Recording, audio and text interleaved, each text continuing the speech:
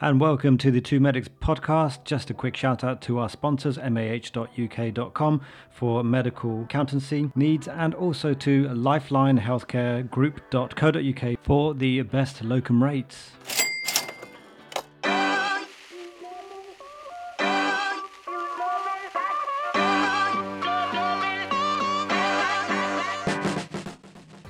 Hello and welcome to another episode of the Two Medics podcast. My name is Imran Lasker. I'm a consultant radiologist. Hi, I'm Thrushi Gunawardena. I'm a cardiology registrar, subspecialising in intervention.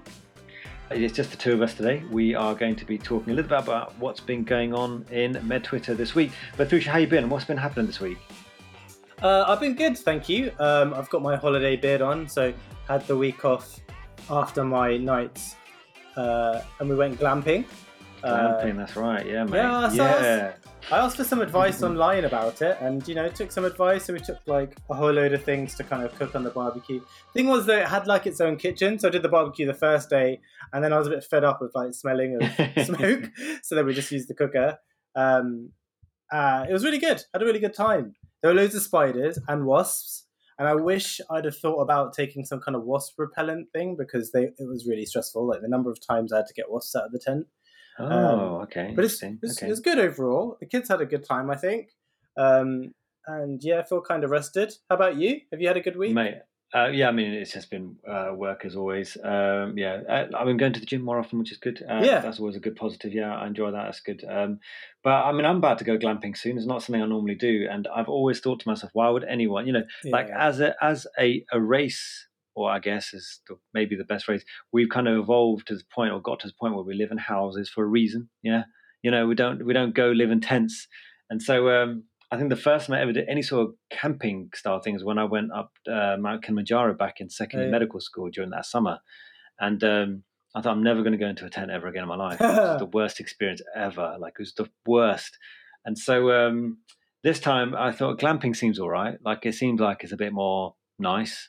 But I've kind of, like I was telling you, it's not far from where my in-laws are. So if it gets a bit rubbish, I'm bailing. I'm going to just go back to my in-laws and just stay there for the night and then forget the whole glamping thing. But I'm giving it a go. Let's see how it goes. It's quite nice. I think like recently with the like, especially with Lils anyway, she will, if we kind of sometimes when Erin wakes up really early in the morning, we try and placate them with our phone just to buy like an extra 10 minutes sleep or whatever. But Lil's like sometimes there'll be adverts playing and she'll just watch it, just like it'll be whatever.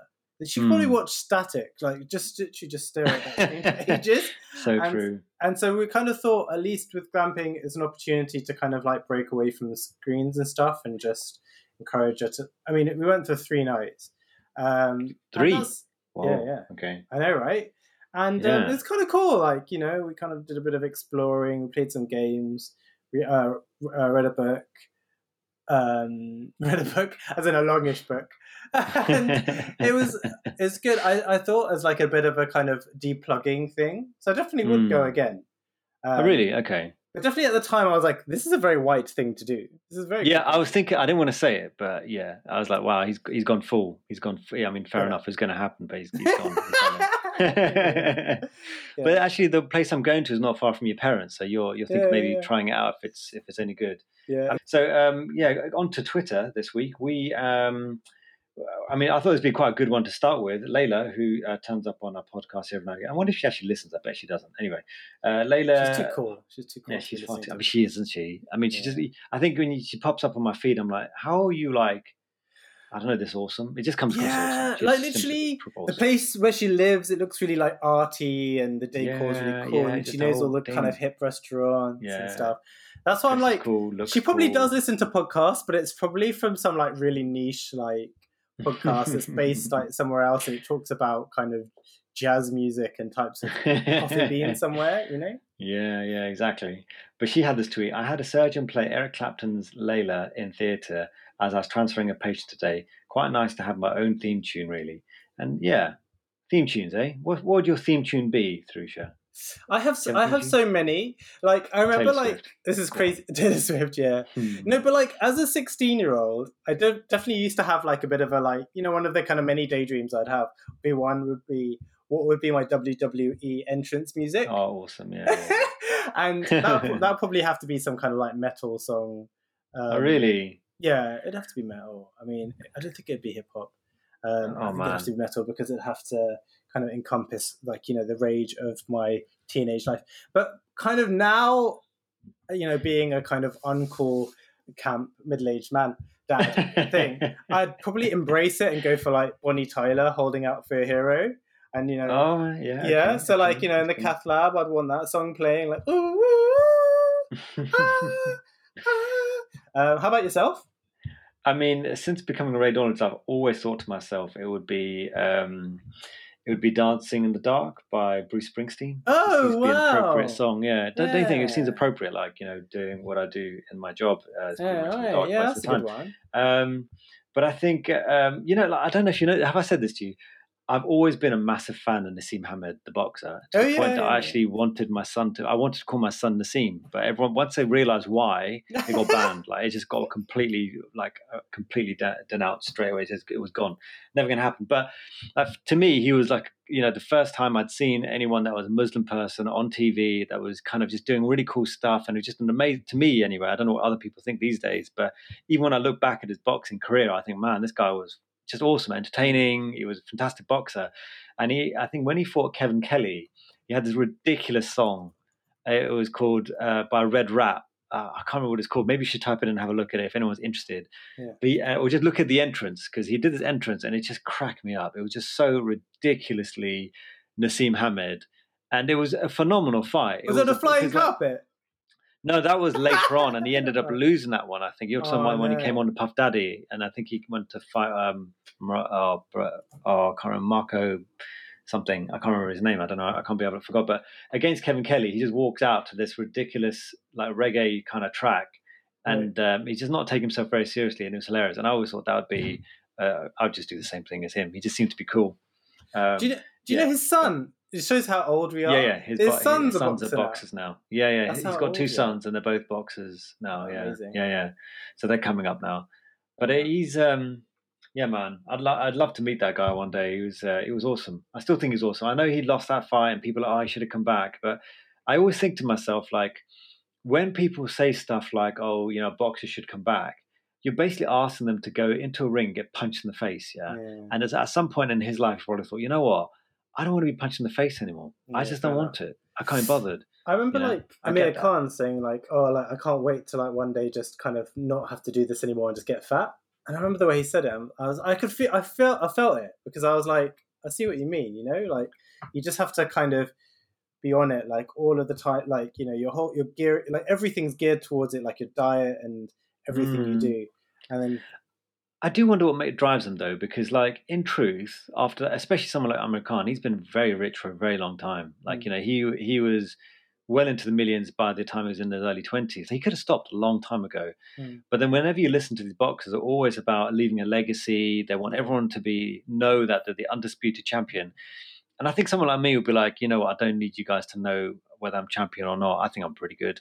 And I've just had a payday. So you won't be seeing me again. That would be like my entire career. One fight, one lose or win. I've got my paycheck and I'm gone. I don't need anything else.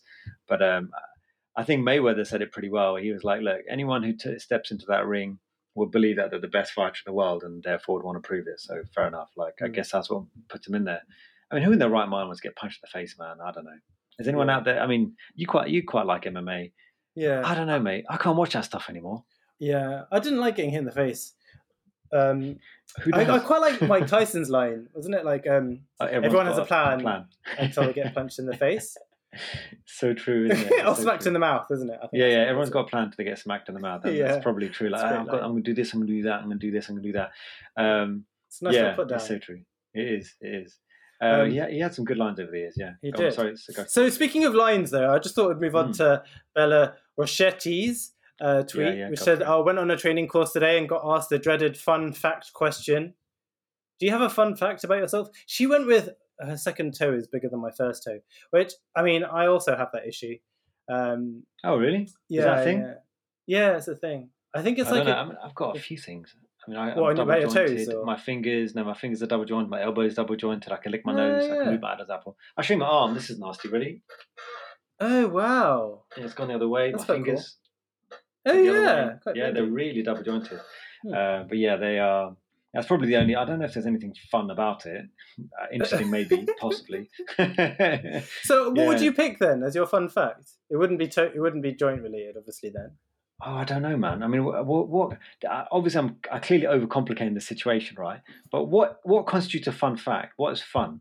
Like, what do they mean by that? Because obviously, to me, and the other thing is, like, the things that I enjoy are not necessarily things that other people enjoy, right? Oh God, that's the problem, right? yeah. That's too much. Exactly. Like, someone would be like, "Oh yeah, I'm really into football." I was like, "No, mate, I find that boring. I can't do it." I mean, there was something on another tweet there, wasn't there? I can't remember which one it was. Wait, did you meet Sandra Bullock? Did you go to a premiere? No, yeah. So did you go to that? So no. You're talking about back in Habs, okay? Yeah. There were, I think for some reason, I think Habs was supporting a particular charity, and then the charity allowed us to have tickets to go to a premiere. So I went to a premiere to a movie called Proof of Life. We had Russell Crowe and Meg Ryan, and I went there. It was quite nice. It was an amazing experience to turn up and be on the red carpet, walking around with all these stars and feeling like you're one of them. And people are, they want to take photos of you. Who on earth are you? And then I think later on another lot of tickets came out, and this time it was for Miss Congeniality 2. Yeah. Oh, right. And my parents would not let me go because the GCSEs were coming up, and I really wanted to go. Right. And it's such a shame because people have watched Miss Congeniality 2, but no one's watched Proof of Life. They don't know what on earth that movie is. It just kind of died. But I didn't go. But Sandra Bullock was there apparently, and even did a speech and stuff at the Leicester Square Odeon and things like that. So yeah, I didn't go. You didn't go either? No, I didn't go either. I was never allowed to go to these things, probably because of GCSEs, A levels, medical school. Yeah, it's such a shame, isn't it? Yeah, parents ruin everything. Yeah. But I thought that might have been your fun fact, but I guess. No, it's not. No, I don't have any. I mean, the fun fact's going to be like the stuff that are true to both of us. Like one of the guys from our uni ended up being in a band called No and the Whale. He was a drummer. Yeah, that was one guy. Is that a fun fact about us? No, we can't. No, I mean, otherwise, it'd be people from school who started restaurants and big companies and stuff like that, done very, very well, who popped up in the papers and things like that. I could lie and say I'm Riz Ahmed's cousin. Yeah, you're not. Fine. You've met Carl Kennedy as well. Yeah, I mean, so have you. Yeah, I know. Yeah, it's a fun fact. That is a fun fact. Oh, how fun. Are we boring? Why do people even listen to this? I don't know. Sorry, I don't know. Right, anyway, I bet you a whole load of people have just switched off now. Let's move on. Let's move on. Can I quickly just tell them this nice story? Yes, go for it. Yeah. So So this is from Jamil Jan Kuchai. And that's nice. And it was quite nice. So he goes, "Let me tell you a story. This is Susan Lung," and he's got a picture of him and Susan Lung. And the post was made on the 14th of August, if you want to check it out. So he goes, "She taught me to read and write in a single year when I was 7 years old. I've been looking for Susan, hoping to thank her in person for almost 20 years. And then she surprised me at my reading last night. So I came to the US at the age of 1.5 years old, but I grew up in a household that only spoke Pashto and Farsi. So when I started kindergarten, I didn't know a single word of English. I don't think my teacher knew how to handle an ESL student. He used to punish me for not understanding this. I assume ESL meant like the limited use of English. Anyway, So he goes, "We moved a lot in those days as my father searched for work, and I went to 3 different schools in 1 year. I continued to struggle with my English. Then after first grade ended, my family went back to Afghanistan for the summer.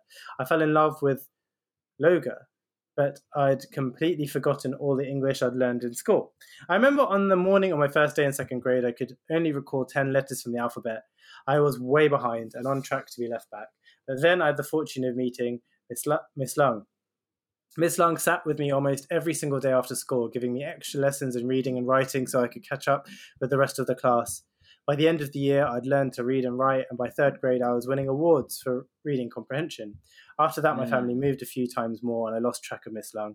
For years afterwards, all throughout high school and college, I tried to find Miss Lung to thank her for everything she'd done for me. I searched Google and social media. I called my old school and visited the district office, but I kept hitting dead ends. The main problem was that I didn't know Miss Lung's first name. She'd always been Miss Lung to me. In my mid-20s, I'd pretty much given up on the search. I figured Miss Lung had moved to a new state, a new life, but a few years later, after 99 Nights in Logo came out, so this guy's a successful author now, I should have mentioned, someone reached out to me out of the blue on Facebook. It was Miss Lung's husband. Apparently, Alan Lung heard about an article I wrote for LitHub where I mentioned Miss Lung. He asked me if I wanted to speak with her that night. My family and I all gathered together for the call. My parents had been waiting to thank Miss Lung for years as well. When I finally got the chance to hear Miss Lung's voice, tears welled up in my eyes. I told her that everything I'd accomplished I'd owed to her, and that I thought of her all the time, and I'd been searching for her for years. We all cried that night. Unfortunately, this was at the height of the pandemic, and we were still quarantined at the time. We promised to meet in the future. After that, my wife and I had a child. The Afghan government collapsed. My beloved grandmother died. I finished at Stanford, and I published The Haunting of Haji Hotak. It was a hectic time, and we lost touch. But then last night, after my reading, Miss Lung's husband, Alan, rushed up to me, introduced himself, and brought me over to Miss Lung.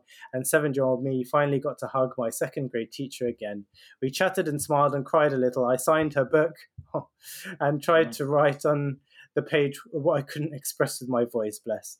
I took down their numbers and invited them for dinner. My father always used to say in Pashto that every child is a rocket filled with fuel, and all they need is a single spark to lift off into the sky. Miss Lung, he said, was my spark. Throughout my life, I've been blessed to encounter a series of remarkable teachers that have given me their time and consideration and knowledge, but everything really began with Miss Lung. And I thought it was important that people hear her story and that they know how much one teacher in 1 year can change a child's entire life. That's nice, isn't it? That is nice. It kind of almost relates to what Rosie tweeted about. Did you see that, where she said nature versus nurture? And then someone had written into, I guess it must be on these papers, saying there's another report which seems to blame society for the disparity in children's achievements, failure baked in from early age at school. It was on August the 16th. Should it not also be acknowledged that inherited intellectual capacity plays some part in child's prospects? Children of high achieving and consequently high earning parents are clearly more likely to succeed, and the reverse is also true. It is not all about material disadvantage. Genes are a factor too. This is another one of these sort of people. Yeah. Anna Webster, and anyway, this is just so kind of like blind to your own privilege, and even when what you spoke about is so true into how one person can help a child maybe come out and you're clearly quite intelligent and end up being quite high achieving, and it's not about that's not about nature, that was nurture as well, wasn't it? And there's so many let's say buffoons as it were, if that's the right phrase to say, who do who do remarkably well, but they're just not as clever as others. So I just feel like, I mean, we've said this before, society is just full of we're in a situation where the intelligence stuff is probably quite evenly distributed amongst the country, but the opportunities are not. Absolutely. And therefore that's why you get certain sects of people doing really well. And I'll tell you, like back in Habs, actually, I got a summer job, and I was working in Superdrug, and there was a guy that I was working with, and me being the young man that I was, I thought everyone else would do A levels too. Like I just thought that was the thing, like everyone does A levels. So I was talking to him one day, and he was really smart. He'd pick up things really quickly. I noticed that he was very, very quick, and when I was talking to him, he had a really good memory and stuff. And I thought, man, this I feel like I'm back at Habs. Like everyone at Habs was so clever, and there's another guy that I bumped into who's very clever. So one day I was talking to him, and I was like, and he goes, "What are you going to do next, mate?" And I was like, "Well, I'm going to do my A levels. I want to become a doctor." He goes, "Oh, right, cool, man, good for you. What about you?" And he goes, "Yeah, I'm not clever enough for A levels. I'm not going to do that. I'm just going to, work a Superdrug, maybe work my way up." And I'm like, "What do you mean you're not clever enough? You're one of the smartest people I've met. What are you talking about?" And he was like, laughed it off like I was taking the mick, but I wasn't. He was really smart, like really, really smart. But the difference between us was that I came from an environment that I didn't. He came from the environment that he did, and that it made him believe that he wasn't smart enough to do A levels. I promise you, mate, that guy would have smashed it. I just know it if he just had half a chance, but he didn't. The funny thing is that he's kind of like bought into the same thing that this person's bought into, that they felt kind of butthurt enough to write into a newspaper to say that maybe, the kind of children of rich kids, maybe there is kind of supremacy there. And it just kind of shows that not only are, like, someone who's written something like this, that's not going to be someone from an underprivileged background that's going to have written this letter. It's going to be someone who is rich and probably has achieved a little bit, because I mean, like, why else would you kind of defend that position? It just seems like, to me, that not only do they have to, have they kind of been from a position of privilege whereby they've had wealth and they've probably achieved something, but they also have to feel that was a kind of like divine right written in their genes, and that they've kind of truly earned it. Like the idea that actually the playing field isn't completely level, is like completely balks, because it just kind of shows the fragility that's there. And that's what I find kind of annoying, really, because not only do they have to have all of the material advantages, but they also have to have the narrative that supports them as well. Of like, yes, you're also the hero of the story. Like, I think the key thing here, and I think this is something I've realised recently and I mentioned this book before called The Unfair Advantage, is that they've never asked themselves what unfair advantages have they got to get them to where they've got to. And I think all of us, whether you realise or not, have got unfair advantage over other people. You just got to know what they are. And some of us are going to use those unfair advantages to our advantage, and some of us are not even going to realise that they're advantage in the first place. Yeah. So, like, for someone, I was thinking to myself, like, maybe it's disingenuous in me saying that anyone could do radiology and anyone could do what I do. Because actually, when I look back, there's glaring unfair advantages I've clearly had over other people, which maybe makes it easier for me to do what I do. And the same for you, like for you to get into cardiology to do what you do, there would have been unfair advantage. You bumped into the right person that helped you do the right things. These are unfair advantages you need to recognize. So for you to turn around and say, oh, well, anyone could do what I do, that's not entirely true. And anyone can do what I do, not entirely true. We'd always have to quantify the fact that there are massive unfair advantages that we have between each other, let alone the general population to do what we do. But it's recognizing that. That's the problem. When people don't recognize they've got an unfair advantage, then they come out of this drivel where they're like, well, it's, I don't know, everything was fair and I was just clever enough and I worked really hard and that's how I got it. I've had no advantage. I made it from the bottom. I was like, no, mate, you didn't make it from the bottom. Yeah, exactly. They have to, it's just amazing though, isn't it? They have to have that as well. It kind of does move us on. There's this kind of like little tweet that I thought was kind of a funny thing to mention, which is that, and it's relating to the film Children of Men. Have you seen Children of Men? I haven't yet. I've heard about it so many times, and I've still not watched it. So good. I've still not watched it. But anyway, I feel like we had this conversation a lot. Imran, have you watched it? Yeah, mate. You should watch it. It's really good, mate. I feel like you'd like Clive Owen. I feel like he's someone. Of course. Yeah. I mean, I've seen a lot of things. It's basically about a kind of post-apocalyptic world. Although one of the jokes is that kind of actually maybe the apocalypse had just happened in England and the rest of the world is probably fine. But anyway, there's somebody who's written something along the lines of, it goes, so this is by Tom Wyman, and the handle's at Health Unto Death. Last year there was this report which named Britain as one of the nation's best placed to grapple with the effects of climate change, given our climate and resources, so presumably relating to wind and solar power. And then they've written, just a shame about our, personality. And I think that kind of like, it's funny, isn't it? Because like the privilege is there, but if you look at the kind of NIMBYist, like Brexit voting, about everything, climate change doesn't even exist, kind of like culture that seems to be. Hold up. Let's take a step back here, though. I mean, they're saying that, but I mean, the Britain is not self-sufficient, is it? I mean, not really. I mean, I think I've often thought about like why. When you go back in history, why was it the Brits that decided to go halfway around the world and just take over the whole place? And I think it's got a lot to do with the fact that there wasn't very much going on in the first place in this country. Like they're probably growing potatoes. Think, you know what? I'm sick of potatoes. Mate, I don't want potatoes anymore. Oh, but that's funny, isn't it? Because they went and they did all this stuff. They colonized everywhere. Yeah, exactly. Then they turned up to Bangladesh and like, you know what? That's a mango. I like that mango. No, but not only do I own that mango, I own all of you lot and everything else that you've got. You're now mine. Yeah, that's what they did. After all that, because of potato. After all them mangoes, after all them spices and stuff, they still haven't incorporated it. Yeah, still incorporated. It's still salt and pepper, love. No, but the point is, there's a reason they left the island in the first place because it wasn't that great. So if you're going to say to me that, England's got a lot and it could survive on us, no, it couldn't. What are they going to survive on? Potatoes again? Yeah. I'm sorry. There's only so many packets of crisps that you people can have. Like, you need to move on. What do you mean, you people?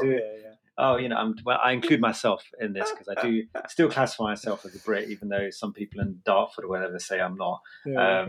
Yeah, I do. I do still classify myself as a Brit. Well, but go on. Keeping on to things that are quintessentially British, shall we talk about tea bags? Did you see that? Yes. Oh, yeah. That came up, didn't it? I think that came at like just after we'd done the podcast episode last week, so we never really talked about the tea bag. So, I mean, Theresa, you do a bit of tea bag in your life. Tell us about the tea bag. Thanks, mate. Allegedly, I wouldn't know. Say the story. Smart Men Twitter. There you go. You have it. Exclusive. Yeah. So, okay, this is in reference to. I think there's a TikTok video that kind of outlines about how their dad works for the NHS, and they got a little kind of it's like the size of an old CD case, like a flat. Well, awesome. The game of the Oasis album. I've always wanted the Oasis album. Give it to me. Yes, it's like a little flat sleeve, CD shaped. It says a little treat to say thank you, and this is from Worcester.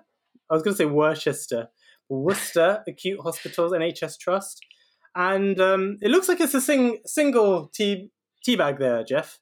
Single tea bag. Single tea bag. Yeah. So that was to try and help them feel appreciated. Like, you know what, we appreciate you.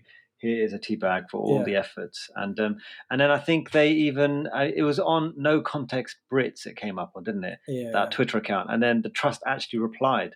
Did you see that? They replied. No, what did they say? They replied. They said, actually, it's such a shame that a nice, small, kind gesture has been taken in this way, or something like that. They'd really tried to like defend themselves. Like, mate, you gave someone a tea bag. How much? Come on. It probably cost them more to get it packed by the company that was packing it than the tea bag itself. I mean, that's just how ridiculous that entire situation was. I mean, come on. Did you see like Mehal's take on it, which was taking out the tea bag, and on the back of the tea bag it says GMC referral. Yeah, something to make you feel better, isn't it? Yeah. It does feel a bit empty, isn't it? I mean, one tea bag after all the work and effort. This is one of the situations, again, is like, how do I make the workforce feel better? Is that give them a pay rise? Let's give them a tea bag. No. Give them a pay rise. No, we're going to give it. Honestly, the tea bag's going to be the one. It's like, no. All the money you're about to spend on the tea bag, maybe just give them, like, I don't know, a bonus or something. No. I think the tea bag's going to be the one. We're going to be all over the papers. We appreciate our workforce. They're going to love this. Trust me. Just trust me on this. Single, it looks like a Tetley tea bag. No, mate. I know. Of all things as well, like, come on, at least be Yorkshire. Come on. Yeah, exactly. Gosh, what a disaster. Yeah. I love all these little things that pop up. Like, have you seen this other one that came up about, I think it was an Amazon workforce area where that the computer suddenly becomes a screen to count down and to have a mind moment positive affirmation. Repeat this phrase during each expansion of the circle, and the circle kind of expands. Even in chaos, I can feel peaceful. I notice the good. While socially distant, I'm emotionally close. I mean, this is one that, you know, can you imagine it's popped up in the middle of me reporting? I'd break that computer screen. Look, I'm about to write the report, about to write a conclusion and send this off, and you suddenly told me to have a mind moment positive affirmation. Forget that. I would throw that screen out the window and then cry because these screens cost a lot. But so, like, this is just another one of those things, isn't it? Go on. Yeah, absolutely. But I mean, so there was this thread from Claire Doc Davies who says, well, what well-being initiatives at your workplace do make a difference to you? Can you think of anything? I mean, they've been giving us a day off for our birthday. Have they? For last year, yeah. I think since the pandemic, they gave it last year, and I think they said they're going to give it this year. It's a nice gesture, I suppose. Well, you know, like I said, I deal in money and time, so if they're going to give me time, I'll take it. Thank you very much. It's worth more than anything to me. So that's nice. Nice gesture. I'll take that. I don't want your tea bags or anything else. I'll take the time back. How about you? Well, as in for my workplace? Really. Or what would be a good idea? I made a little list. A pay rise. Oh, yes, you did make a list. Yeah, tell us your list. I'd like more staff and better pay obs, better allocated parking, even better if it's free, regular investment in nights out or days out, meal subsidised, protected, regular, relevant teaching, because that can be just a joke, proactive supervisors and supervisions, on-site gym, and then free tea bag. You know, this reminds you, once when I was working the New Year, I think I was doing the Christmas shift in one of the hospitals. I was on call, and the radiographer came to me and said, "Here's an envelope for you." And I thought, oh my God, it's finally happening. Like, I'm in the Back to the Future movie, and my future myself has given me an envelope to read, and I'm going to now be in a time machine. I'm going to know exactly what I need to do next. And I opened it, and it was a tenner. Oh. It's like a £10 note. And I'm like, why have you given me a £10 note in this envelope? Because, the trust of given because you're doing the night shift for Christmas, they're paying for dinner, and that's your dinner. Oh. They actually gave me cash. I couldn't believe it. But it felt amazing. I was very happy with that McDonald's that night, because that was like a nice gesture. I thought it was a cool gesture. Yeah. Give me a tenner an envelope, Yeah. Little things like that do make a difference. I don't know if that tea bag would make that much. I think I probably would have had a tea. but I don't think I would have enjoyed it as much as I did the £10. But it does happen from time to time. You get a bit of a surprise, don't you? Yeah, from these I places? think it's quite nice when you're busy on call and then someone offers to make you tea. Yeah, with a tea bag given to you by the trust, and you're running around for a cup of tea, and then you realise, oh my god, yeah, that one time the trust gave me a tea bag. This is the one. This is its moment. This is the moment that it's been waiting for to make me feel better about working in this place. That's it. That's what we've been waiting for. And there was something else that popped up that kind of caught my eye. It was someone called Claire C. At Claire McConnelly. And this is one of the situations where you feel as though maybe they could have done better. So I feel like with the tea bag, we feel they could have done better. This one says 15 years, 2 countries, 16 hospitals, 24 consultant trainers, 10 NHS trusts. This is what my training experience looked like when I raised concerns in pediatrics at an NHS trust at ST8. And then what happened? Released from training by HEE. The end. These kind of stories are scary, don't you think? Because it does make you wonder, like, okay, you look how much time this person's put in, how much effort they put in, and then at the end of it, like, what, they're just going to get kicked out because they don't matter? Like, the place doesn't need another pediatrician. It's a silly thing, isn't it? I mean, I don't think a tea bag is going to help in this situation, is it? No. It's funny because people have said, so wrong. Have you raised this with the Royal College for Child Health? Raising concerns is an essential part of practice. And the reply from Claire McConnelly is, thanks, Nick. If you look at my tweets with screenshots of information from the Employment Tribunal, the head of school in paediatrics involved in my case became the president of the Royal College. So, yeah, 2 thumbs up for that. Yeah. It's who you know, mate. Honestly, it's disappointing. Yeah. So, what else? I mean, that wasn't the only kind of story, unfortunately and unsurprisingly, of toxicity within our kind of supervisors and kind of governing bodies. And I guess a thread that's kind of actively doing the rounds now is one that seems to have emanated from the Junior Doctors UK Reddit. I love that. Yeah. And I know we didn't really talk about this in detail much because it's still kind of ongoing before we started recording. But essentially, there's a post on Junior Doctors Reddit, and it goes through a number of different points. Have you seen this, or do you want me to read it out? Yeah, read it out. The title goes, "We need an official anti-GMC movement." I've got to say, like, even reading this out loud, it's kind of a bit uncomfortable. So it goes, "I'm willing to wait for pay restoration to be achieved and done for this to happen, but I have a rough timeline in mind. I propose that by February 2023, we should know where pay restoration stands and make plans for changing or completely getting rid of the General Racist Council. I'm looking for a name, and GMC is what I've been proposed so far. What I'm looking for the community, leaders. This isn't a matter of you and I. It's in an ideal world, I'll be anonymous and so will you. However, we need to create a structured leadership." I mean, I'm not entirely sure what... Anyway, what are they leading here? We need to coordinate and create awareness among the power. He's trying to be like that Guy Fawkes guy from that movie. It's funny, isn't it? The one of the mask. Yeah, it's like we need to coordinate and create awareness amongst non-medics. Awareness of what, mate? This is point number 2. Soft campaign online and coordinated movements and posts, and this can be followed by a hard campaign in the media, lobbying and direct replacement of the parallel body that we must create as an alternative to the GMC, because one thing people fear more than anything seems to be some kind of vacuum. Well, it's not so much that, it's more like, I think generally, isn't there the understanding that there needs to be some form of regulation? Or at least there should be. Yeah. Anyway. I think that, go on, yeah. And then it goes, we need a effing regulator that goes after anyone and everyone carrying out dodgy clinical care and not just doctors. Not just doctors. So we can't be in a situation where a doctor can get done for doing aesthetics and Gemma from the corner beauty shop is pumping people with filler into superior labial artery and half their mouth is falling off and they can get away with it because they aren't in the GMC scope. It's just so okay. So we're regulating Gemma from the corner shop as well. It's trying to say that there should be some sort of general health regulator rather than just for doctors. I'm sure that's a common sentiment. I think a lot of people don't like. We've had this conversation before, isn't it? Like a lot of people don't like the ideas of fillers in general and Botox injections, let alone non-doctors doing those things. Right? They don't. They don't like those. But it keeps going, mate. Remotely doctor things. Like, does it keep going? It keeps going. Point 6. We need a regulator that's part public and part private. We should provide some funding, but the majority of this funding should come from the government, or ideally the whole thing should be government funded. The whole steering or executive community should be 7 out of 10 doctors, and doctors should be represented in every part of the organisation. If someone that is regulating doctors has never worked an award, never done a night shift, and never carried 3 pages because of absences, that they aren't educated or equipped with the experiences to know what a doctor faces, they can't in any universe then regulate a doctor. But they can regulate Gemma from the corner shop. How this is absolute...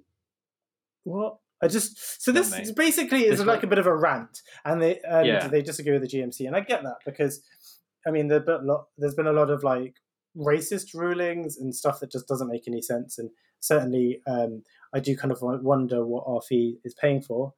But I just kind of feel like this, and their sentiment is, oh, you guys are just, everyone fears a vacuum. I don't think that's it. I think it's kind of weird claims like this to like replace it with some monolith that doesn't really make any sense. I mean, it sounds like, you're going to replace the GMC with like another GMC, but call it something else, and probably end up with the same problems, because that's what happens in organizations that get powerful. This feels like one of those Jerry Maguire moments. This probably person had a slice of bad pizza and decided to write out their mission statement right out on Reddit. Look, I think we can all relate to some of the sentiments here on some level, but I just think it's probably not very well thought out, unfortunately.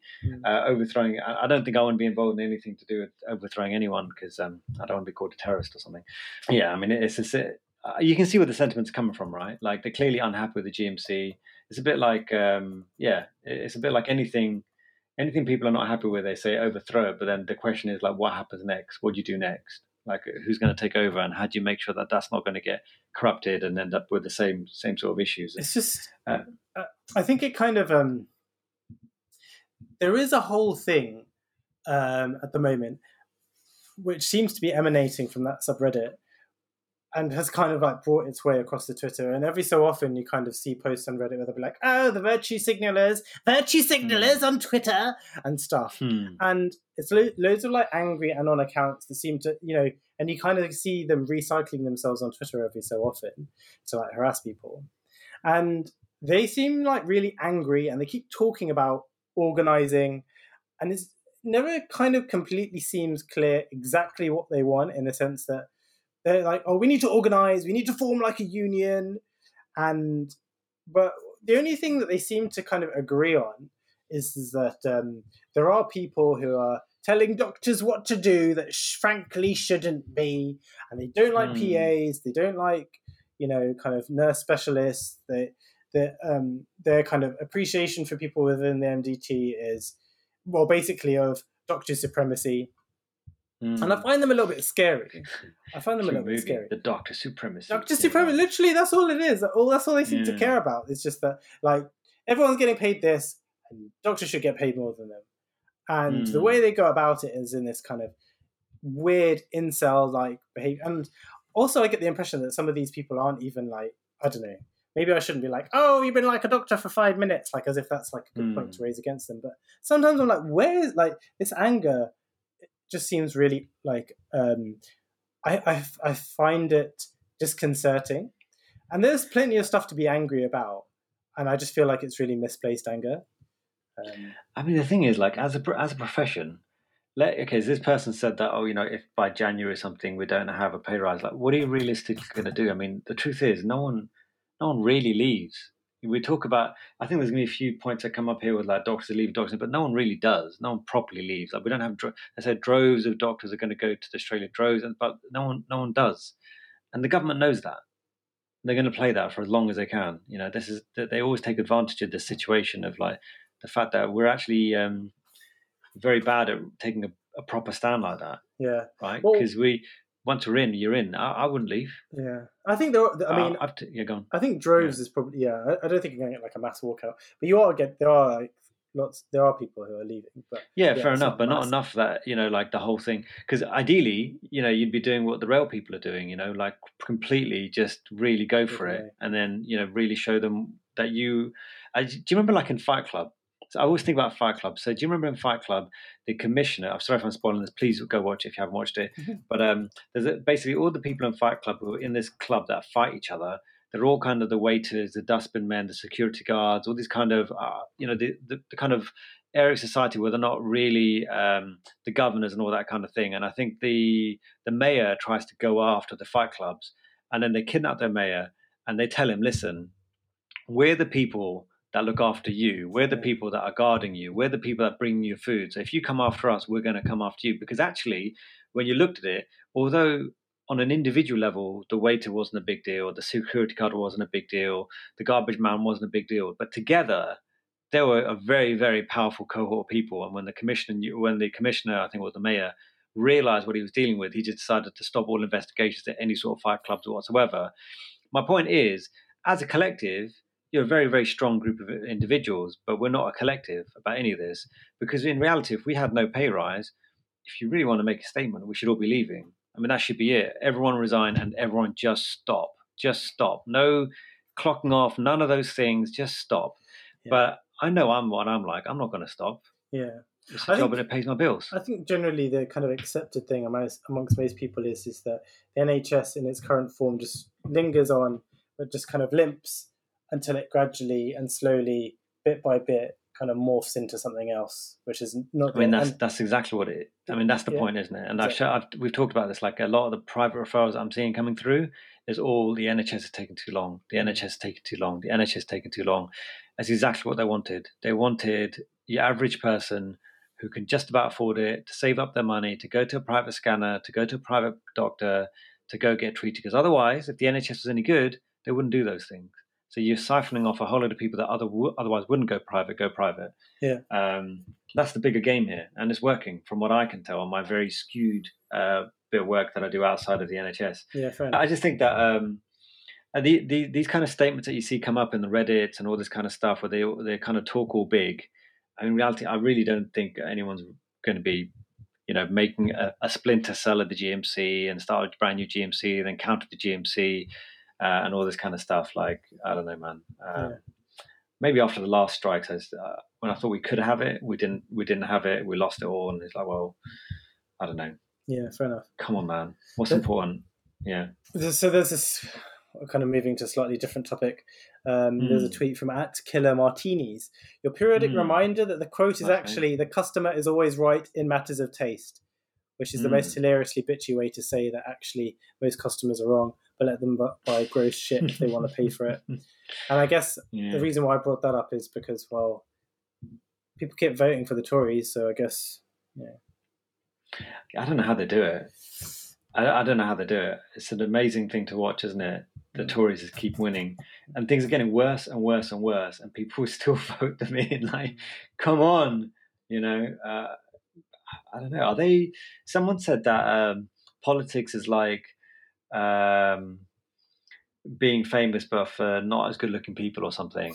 Because, and I think, like, is it entertaining? Is it entertaining to watch all this stuff that happens in the Parliament and vote for these kind of, I don't know, for one of a better phrase, bozos, bundle along, and every Englishman, oh, that's funny, not realise that everything else is burning around, burning around them, and everything's falling apart. They're like, yeah, but I'm going to vote for the guy with the funny hair, right? I mean, everyone's voting for the guy with the funny hair. I mean, he's got funny hair, and I was like, yeah, I'm going to vote for the guy with the funny hair. Yeah, and then wonder why they can't afford anything anymore. It's bad out there, isn't it, man? It's bad. Do you see that there was that news report? I think I linked it here. The chap who'd broken his pelvis. So, how old was he? So he's 87. So Karen, St. Columbia Road, she sent photos from Cornwall of the shelter they built for her 87-year-old dad who fell on Monday. He waited 15 hours for an ambulance when he'd suffered 7 broken ribs, 2 fractures to his pelvis, and an arm wound. 15 hours for an ambulance. So horrendous, isn't it? Just so horrendous. I mean, I wouldn't be surprised if there was like a private ambulance service. Like, oh, okay, are they taking too long? Then, give me 50 quid and I'll take you. Yeah. I don't know. There must be a reason why they're not funding something as important as their stuff. I mean, come on, getting someone to hospital is an important thing, isn't it? Mm. But what do you think? So Should we move on to like hubris? So there was a tweet that said, if a nurse working with you says, "Hey, I'm worried about," stand up and start walking there before they even finish their sentence. Oh, really? Yeah. Would you do that? Would I do that? Well, with you have to. But I mean, you're married to a nurse, so you have to do it. I mean, she's worried about. If Joe said to me, Imran, I'd be like, what is it? What is it? What do you want? Just go there because I trust her acumen. No, but like, it's not about acumen. I mean, it's your wife. Yeah, So, oh my god, why are you coming at this? But like, I get like how the person who tweeted this is obviously doing it. But, I mean, virtue signaling again. It's lovely, isn't it? It's a lovely thing to say. It's a lovely thing to say. Oh, this will get lots of likes. I love it. Yeah, 9,600 likes, of course. Because, and the implication there is, understandably, that they're going to have lots and lots of experience. And if they're worried about something, if they've got a bad feeling about this, then that's a very sensitive indicator. But like, it lacks nuance, doesn't it? And that's the problem, right? With this phrase like that. It's oversimplified completely. Because, like, if someone said to me, this is what you should be doing, then could you not walk up and say, okay, look, I've got 6 patients, okay? This one has got new episodes of melena. This one's vomiting up bright red blood. This one has got raising lactate, abdominal pain. And this one has just come out of surgery and the BP's dropping. So out of these 6, do you think I should see whoever you want me to see first? I mean... But that's what's going through your head when you're a doctor running around the wards. You've got these patients that you need to see that are very, very unwell. Yeah. Unless someone trumps those ones on any level, you're still going to carry on with whatever list. And just because someone's going to say, "Oh, I'm just worried," when someone says, "I'm just worried about it," you've got to give some sort of context, because the one you're saying you're worried about something, but what about the person who's actually got proven, tearing chest pain? What do you do about that person? And so that's what I mean. I think it does lack some nuance in terms of, you're not understanding where the other person's coming from. If they're not running towards you, they might have something else to do. Yeah. They might have other things going on. There is like a nugget of wisdom to be gleaned from within that whole thing, though. I did kind of find it kind of frustrating. Like sometimes I get calls from nurses who'd be like, "Oh, this person is scoring, the new score is high." And I remember like a particular example from my like nights, a person who had scored because they developed a hospital-acquired pneumonia, and only an hour or 2 before they'd been seen by a colleague and started on antibiotics. Now, that was going to take a while to kind of like make a difference to the fact that they're spiking temperatures and things. And so, but rather than getting frustrated with being asked the same question as a colleague would have done, I think sometimes trying to gauge what exactly they're expecting from telling you that, like, what is it that you think I should, in a nice way, like, do you think there's something that I should be doing on top of what's already going on? Do you think there's something that's kind of missing? That's a very interesting thing to ask someone, actually, yeah. Sometimes I did that last time. You're kind of trying to find out what the expectations are. Yeah, exactly. Okay, you've called me. What would you think? What would you like me to do? Or is there anything particular you'd like for me to do? And at least then you kind of gauge. If they say, "I want you to see this patient," say, "Okay, I've got other people to see. I'll see them as soon as possible." Do you think I need to see them sooner than that? Yeah. Because sometimes, Because sometimes, actually, they just want to be like, "Yeah, well, no, I just want to tell you according to the bridge call, but I think they're on all the right." I'm like, "Okay, all right, fair enough." But sometimes, I think in the past, like, I would have like found it stressful because I'd have been like, "Okay, all right, now what?" Whereas like sometimes just asking them and they were like, "I don't know, I just But the thing is, when you said about nuance being missing, the nuance here that is missing is that you just get up and walk off. But actually, there's a conversation that needs to be had. You can't just expect to run. You can't be in the middle of, like, I don't know, doing a central line and someone says, "I'm worried about something," just walk off and drop in the middle. The page is like hosting in the background. But you said that you're worried because it doesn't work like that. There's complexities to this, isn't it? Yeah. To the entire thing. There was something about being a dad, wasn't there, somewhere here? I can't remember what that was. Yeah. So I think I put that in the sexism column because, being a father. I think it's kind of interesting because, so I'll read it. It goes, "Your kids can see that you can name every footballer in your club, but you don't know their birthdays, allergies, class, or score. They can overhear your mom confront you about your serial cheating, but you never have the time for their open day. Tell them you're too busy providing." And then it goes, "Whenever you're around, everyone starts panicking because you're the larger-than-life human deity who must be feared and worshipped. You're not approachable, the tough guy who never smiles. Your presence means tension for everyone. Tell them you're busy providing. Whenever they try playing with you, you send them to their mother. You've never bathed or fed them. The neighborhood bars have seen more of you than your kids. You'd rather spend time hanging out with your friends than with them. Tell them you're busy providing. And when I saw that, I did think like, oh, it's funny because, fortunately, I use my kids' name and date of birth for my password, so how can I forget them? But like, I guess the point there is that we kind of, I guess the thing that I thought was interesting was the kind of lies that we tell ourselves. And so,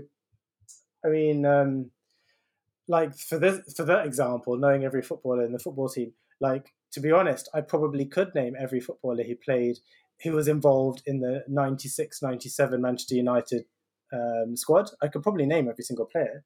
So like, what excuse? Wow. Yeah. So what excuse do I have for like forgetting, I don't know, my wedding anniversary, or like, it just seems kind of interesting, isn't it? Because like, and I guess the point is, if you're really invested, then you'll do it, right?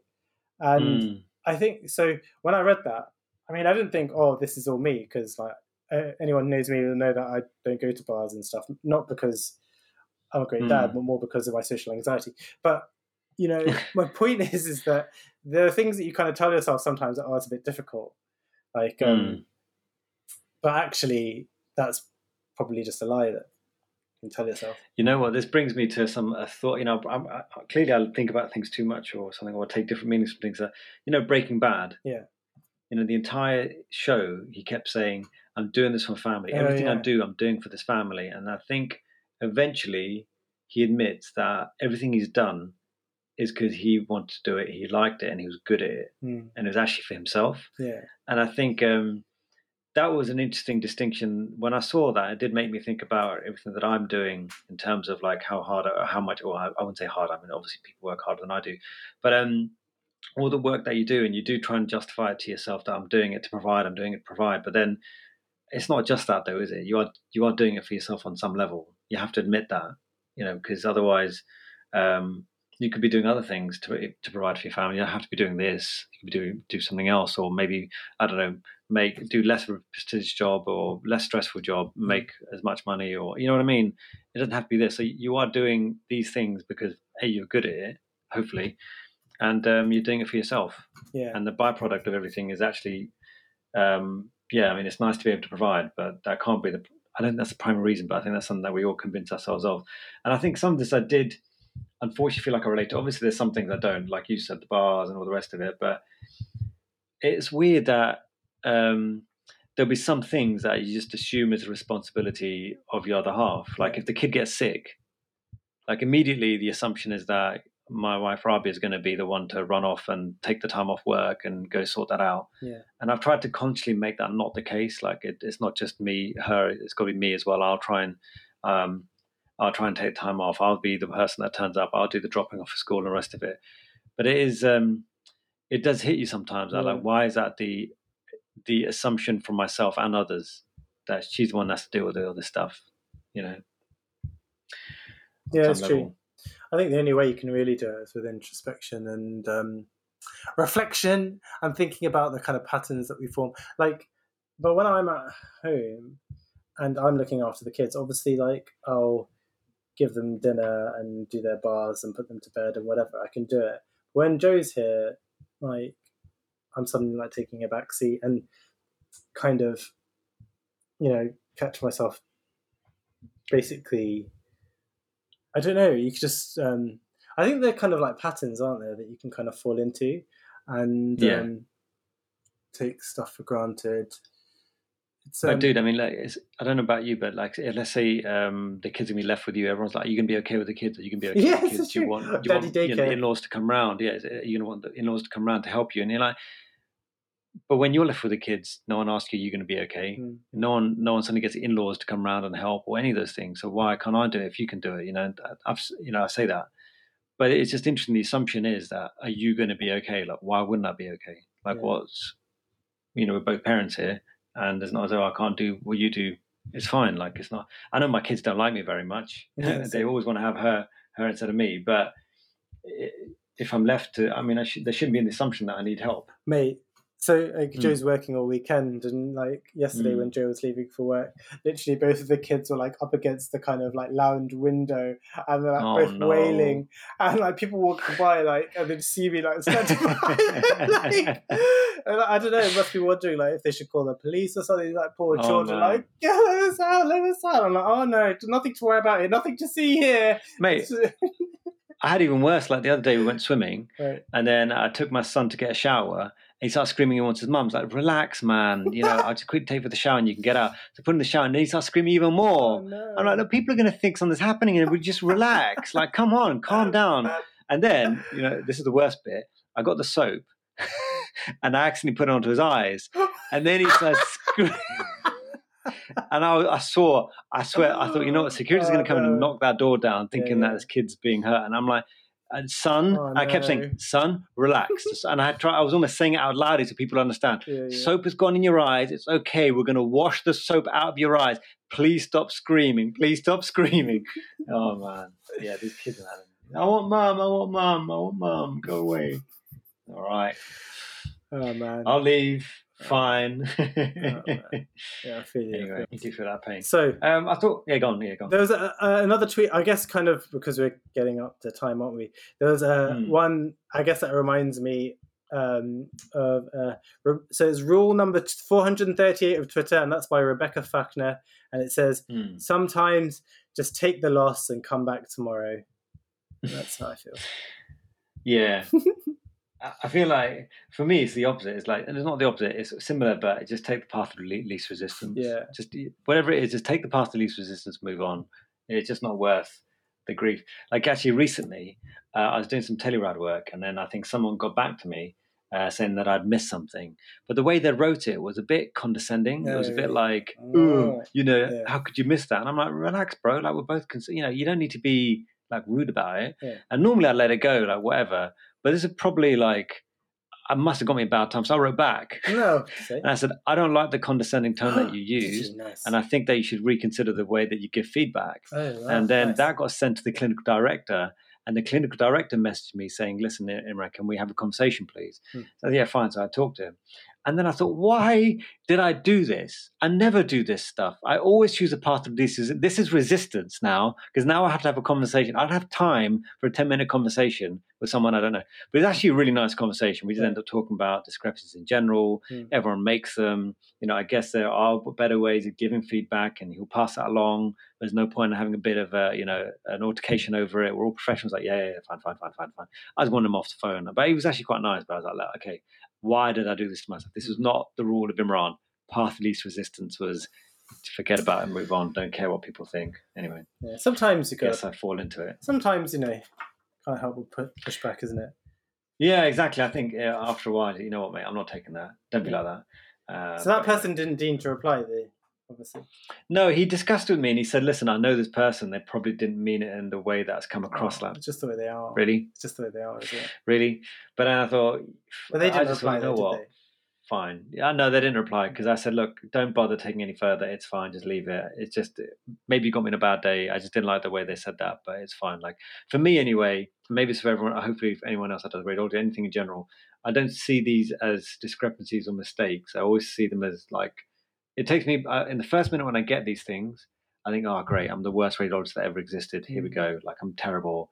And then I kind of think, you know what, Imran, get back up. You've probably done like, 1,000 scans that you do. You've got this. It happens. And then I look into it, figure out how I missed it. How could I not missed it? Mess around with the system, like the images, manipulate it again and see if I could find it in any other way. And then you learn from it, move on.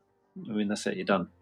So anyway, happens to the best of us, man. Yeah. Even though I'm not the best of us, it happens. So yeah. Anyway, learning points. That's all they are. Yes. Cool. So hopefully you got your one CPD. Yes. It's a learning point for you. There you go, everyone. Thank you. So thank you everyone for listening. I think we've gone on for a fair bit of time. Hopefully you're still listening. Thank you as always. Any last words, Tharusha? Nice knowing you. Those will be my last words. Yeah. I think that's always going to be the last words. Yeah. Anyway, cool. All right then. Everyone have a great week. Look after each other and don't get cancelled. Bye.